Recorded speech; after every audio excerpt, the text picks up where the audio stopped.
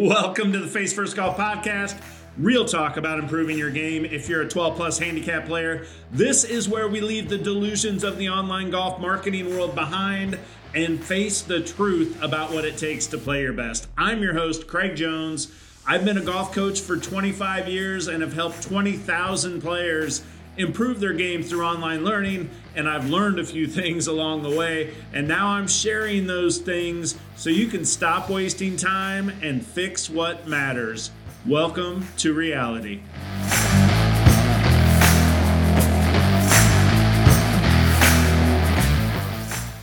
This is the Driving Range is a Waste of Time Part 2.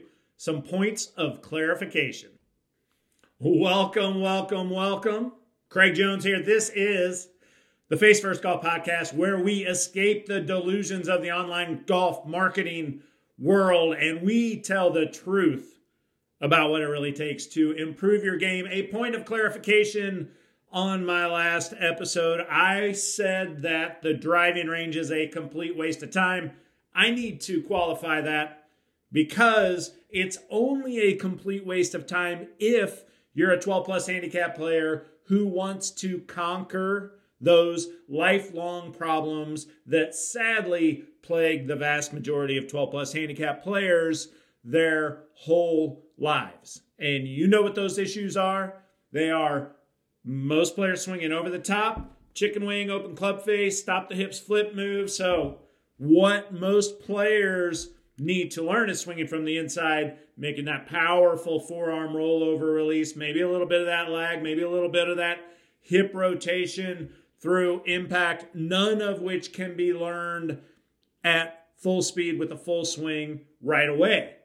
So my point of clarification here is that if you are a player who is serious about truly conquering those lifelong issues, then the driving range is a complete waste of time, because ball flight is just going to be a distraction from what you are trying to change in your swing. So if you're just a player who's looking to dabble in improvement, improve a little bit, if you're a player who, and let's be honest, there are not a ton of players who are hell-bent on seeing these swing changes through.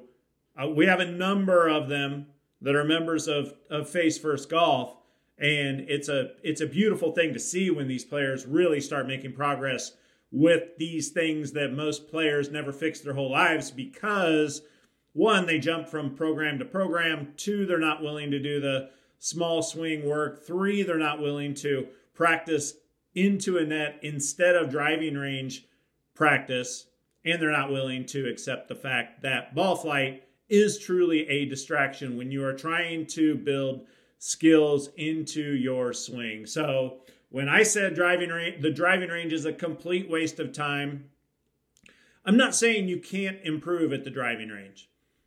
If you are somebody who just wants to tweak a little bit, want to make a couple of changes that might make you hit the ball better, whether it's going to make a permanent difference or not, that's neither here nor there. But if you are a player who is truly looking to conquer those lifelong problems that most never do, in that case, 100% driving range is a complete waste of time. Now, it's not a complete waste of time once you've made that swing change. Then it really is important that you're out at the driving range seeing what the golf ball is doing. Now, let's take an ideal situation. And this is probably not something that most players are going to do. I know from experience in my Colorado Golf Tech days, we used to always tell our members that the best time to make the big swing changes is the off season. But of course, October would roll around and they would disappear, and then we wouldn't see them until April. Even though intellectually this makes a lot of sense to people, it's a really hard thing for people to actually do. And that is that in a perfect world, the ideal way to make a swing change would be if you were in the off season, you would have a way of practicing at home, hitting balls into a net, hitting even foam balls against the inside of your garage door if you had a heater in your garage or something like that, or foam balls even against a sliding glass door from inside your house. I used to do that when I was in my 20s and had an apartment. That's actually really good practice as well. But in a perfect world, to make a swing change, you would spend a few months in the off season really just getting that inside swing and forearm rollover release down, and just really drilling that, and not have that distraction of playing golf while you were making that swing change. Now, I know nobody's going to do that. Very few people are going to do that, I should say. I'm just talking now hypothetically about if you had a gun to your head and somebody said you have to have this swing change dialed in by next spring and have a new swing that's going to produce a completely different result. The ideal way to do that so they don't pull the trigger would be to go into hibernation in October, working on making that swing change away from seeing any ball flight, come out in April, emerge from your hibernation den with a brand new swing that is really grooved because you haven't been distracted by ball flight the entire winter. And then that would be the most likely case in which you would actually make that swing change, and not only make the change, but have it ingrained and have it really show up when you get out on the golf course. So I know that's a little bit of an extreme example. Take it for what it's worth. It's just a hypothetical example. Although I do see plenty of members who are really determined. In fact, I just heard from one just a few days ago from Minnesota who said he is going to hit it hard all winter. And I'm really excited to see what he does with that, because you can, as a member, you can send in your swing, get my feedback. You can do that all winter, and you could come out in the spring with a completely different swing that produces completely different results. So anyway, that is a little bit of qualification there on only if you're the kind of player that's really looking to make those huge changes. Only then is ball flight at the driving range a waste of time. Another time that ball flight at the driving range is not a waste of time is before you go out and play a round of golf. And this is when this goes back to what we always talk about in Face First Golf, which is training mode versus trusting mode. This is practice mode versus play mode. When you are in training mode or practice mode, you should think about what it is that you're working on in your swing. When you go out to play golf, you have to completely forget about what it is that you are working on your swing. So, and when you go to the driving range prior to a round, I do not recommend you hit any balls at all in training or practice mode. Every single ball from the first ball you hit should be purely in play or on-course trusting mode. So, and what does that look like? What are the thoughts?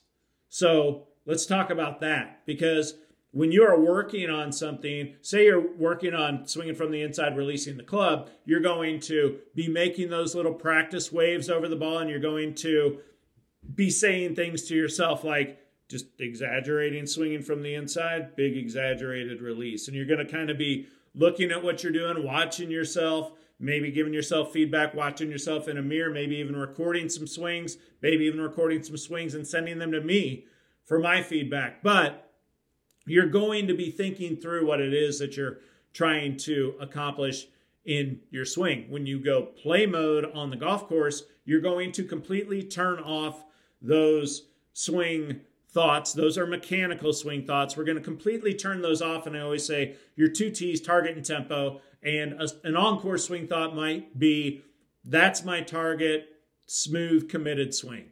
Something like that. No mechanics to swing thought at all.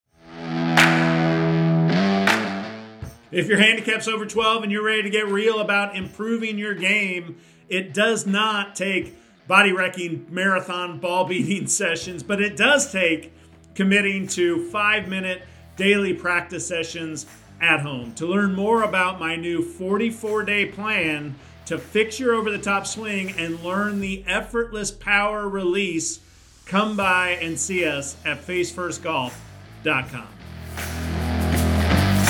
That's right. And this is when you're going out, you've worked on this maybe into a net for a little while, and you've made some big changes, and you've seen the changes that you've made. Now you're going out to see what the golf ball is going to do with your new swing moves, and you go out and you're seeing what ball flight's going to look like. But at the same time, when you're out on the driving range, you need to, if you're going out in training mode, thinking about what it is that you're working on the driving range, you also need to take a break from training or practice mode thinking and actually practice switching into play mode thinking on even the driving range. Okay, so what does that look like? That looks like what we were talking about before. I'm swinging from the inside, I'm releasing the club. I'm thinking about that, I'm hitting some balls. I'm starting to see, okay, am I fading it, slicing it less? Am I able to get a ball started to the right, turning back to the left for a right-handed player? You're actually using ball flight, using mechanical swing thoughts to kind of assess what you've been working on. And you do that for a little while. And then you say, okay, now I'm going to practice turning off mechanical swing thoughts, going into play mode thinking. And that's when you're going to go back to a swing thought like what I just mentioned. You're going to get very target oriented. You're going to go entirely through your pre-shot routine from beginning to end.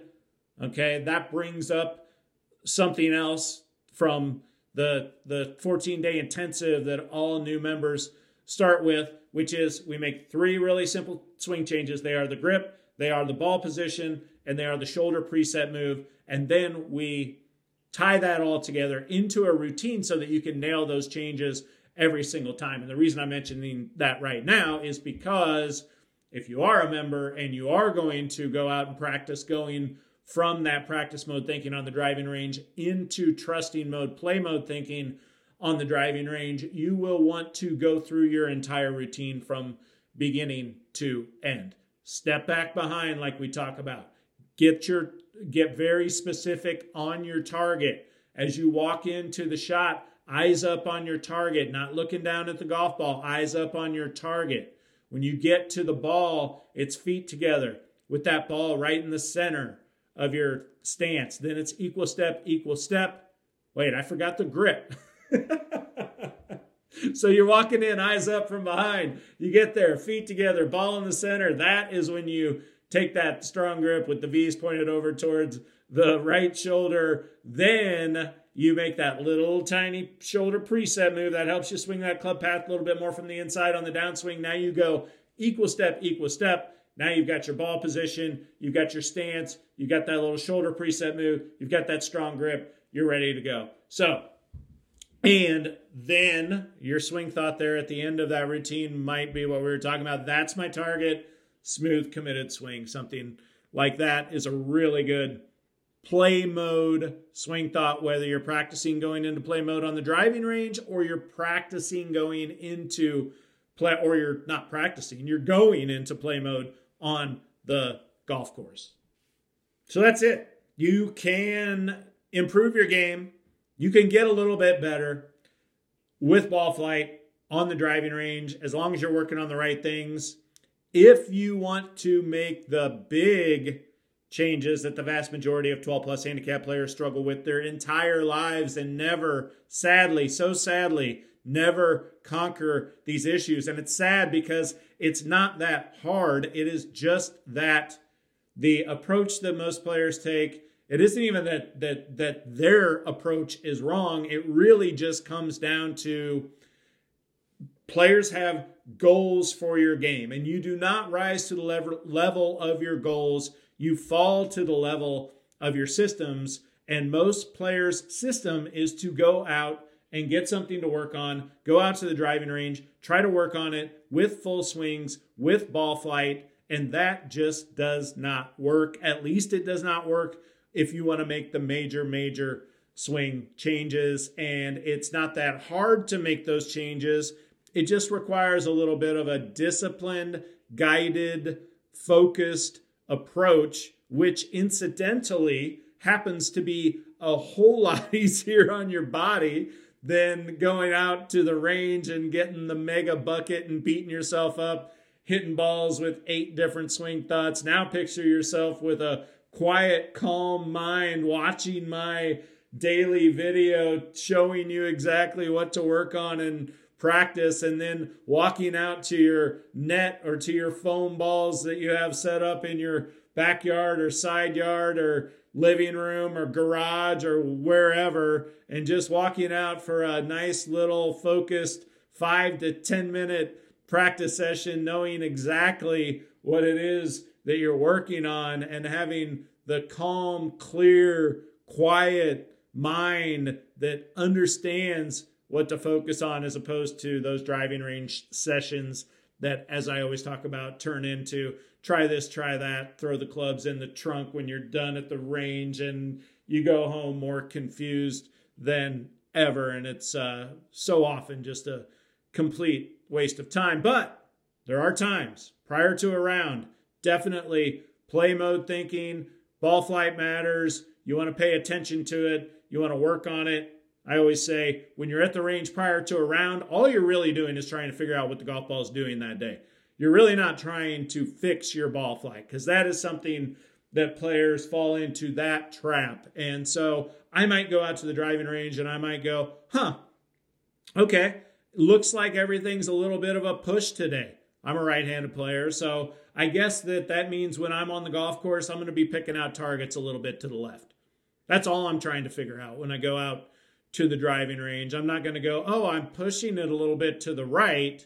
How do I fix that? Because now it turns into mechanical swing thoughts trying to fix my swing before I go out and play golf. I'd much rather just be able to trust whatever it is that my swing's doing that day, not try to throw some last second fix on it, right? So I'm going to be looking at it and going, that's what it's doing. Okay, that tells me what to expect and where to aim. And that's the extent of what you're really trying to figure out on the golf course and on the driving range. And the other thing that you should really be doing is trying to slow everything down and really be very deliberate. Go through your entire routine on every swing.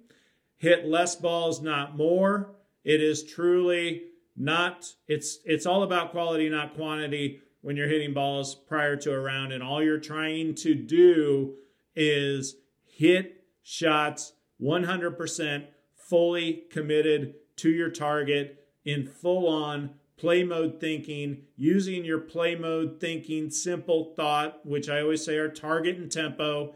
And that is something like, that's my target, smooth, committed swing. That's all you should be thinking about prior to a round of golf. So I will leave you with the advice I always give members. You have got to fall in love with the process. Expect ups and downs. Have patience with yourself. And remember, it's the little things you do today that make the you of the future. So do the little things. I appreciate you. Thank you for listening. Thanks for listening. If you're ready to hit it longer with less effort, it does not take body-wrecking marathon ball beating sessions. All it takes is committing to 5-minute daily practice sessions at home. To learn about my new 44-day plan to unlock the effortless power that's inside of you by learning to swing from the inside and release the club, come see us at facefirstgolf.com.